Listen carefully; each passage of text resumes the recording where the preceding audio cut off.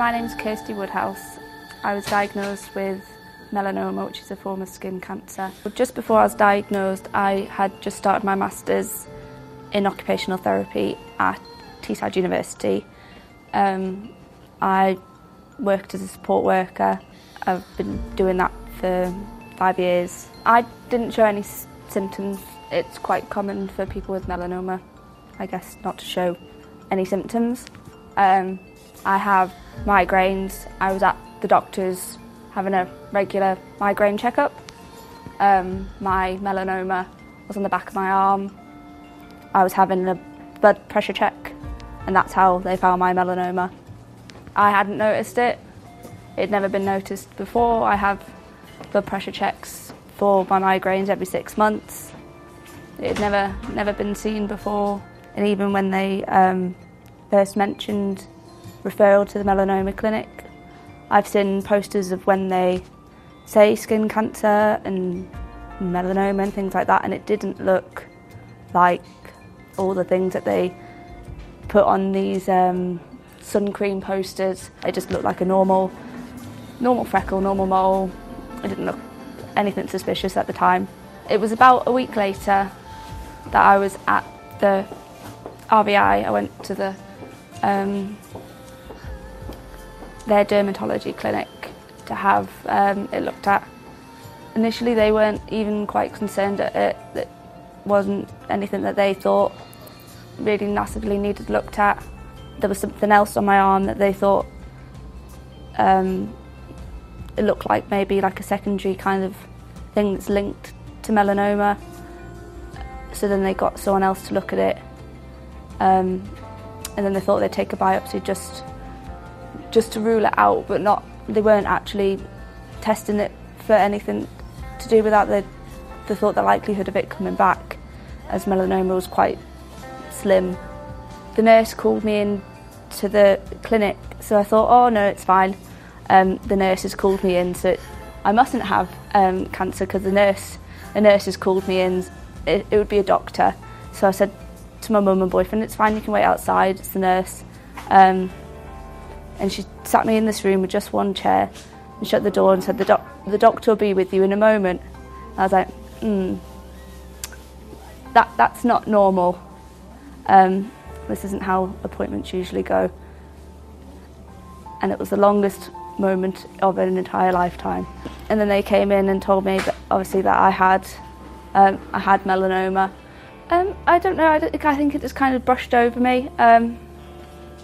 I think it was all so surreal. I wasn't expecting it.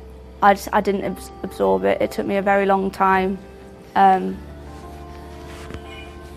to grasp it, really. And then I met with my surgeon the week after. Because of the type of cancer I have, you have a plastic surgeon. That's the type of consultant you have. And then I was scheduled for surgery the week after, which was my birthday.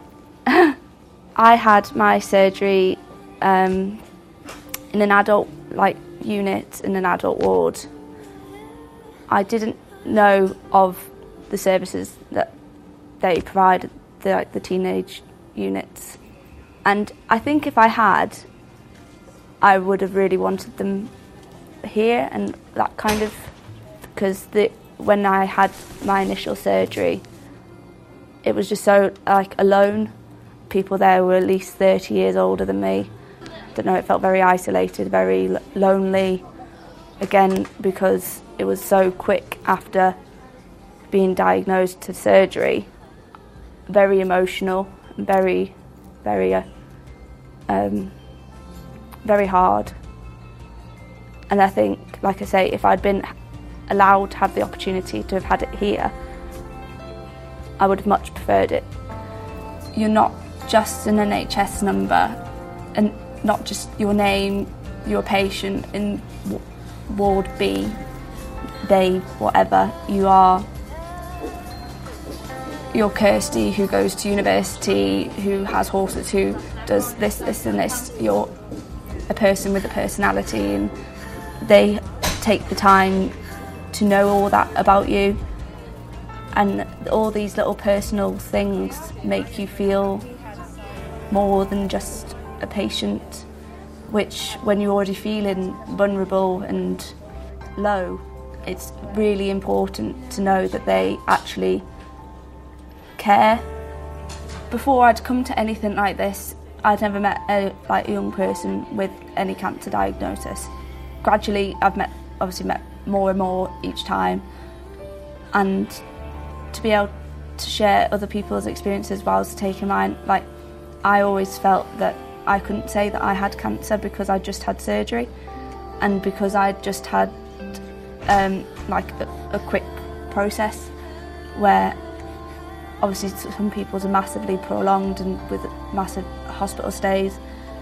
And then the more I come to things and meet other people, I know that yeah, I can say I had cancer and it's fine.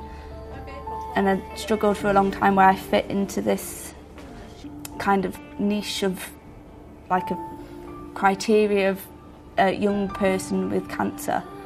The more other young people can kind of help you through that process more, I think. I've never met any young person with my cancer, even though it's like one of the top 5 diagnosed cancers with young people. It's so important that we fund places like this, because without services like this, everyone would have to go on to adult wards, and with the experience I experienced on adult wards, it's just not an experience that you should be experiencing as a young person with cancer. It's something completely different that you get here as a service. The experience to still be a young person at its first without having to concentrate on being a cancer patient. You can still be who you are. You can still socialise with your friends. The fact that it has open visiting hours throughout all hours of the day, and the fact that they have amazing social events and the day room, the fact that the staff are so accommodating to everyone's needs, and that there shouldn't be on wards with 60-year-olds doing the same thing. It's just not the same thing. It's not.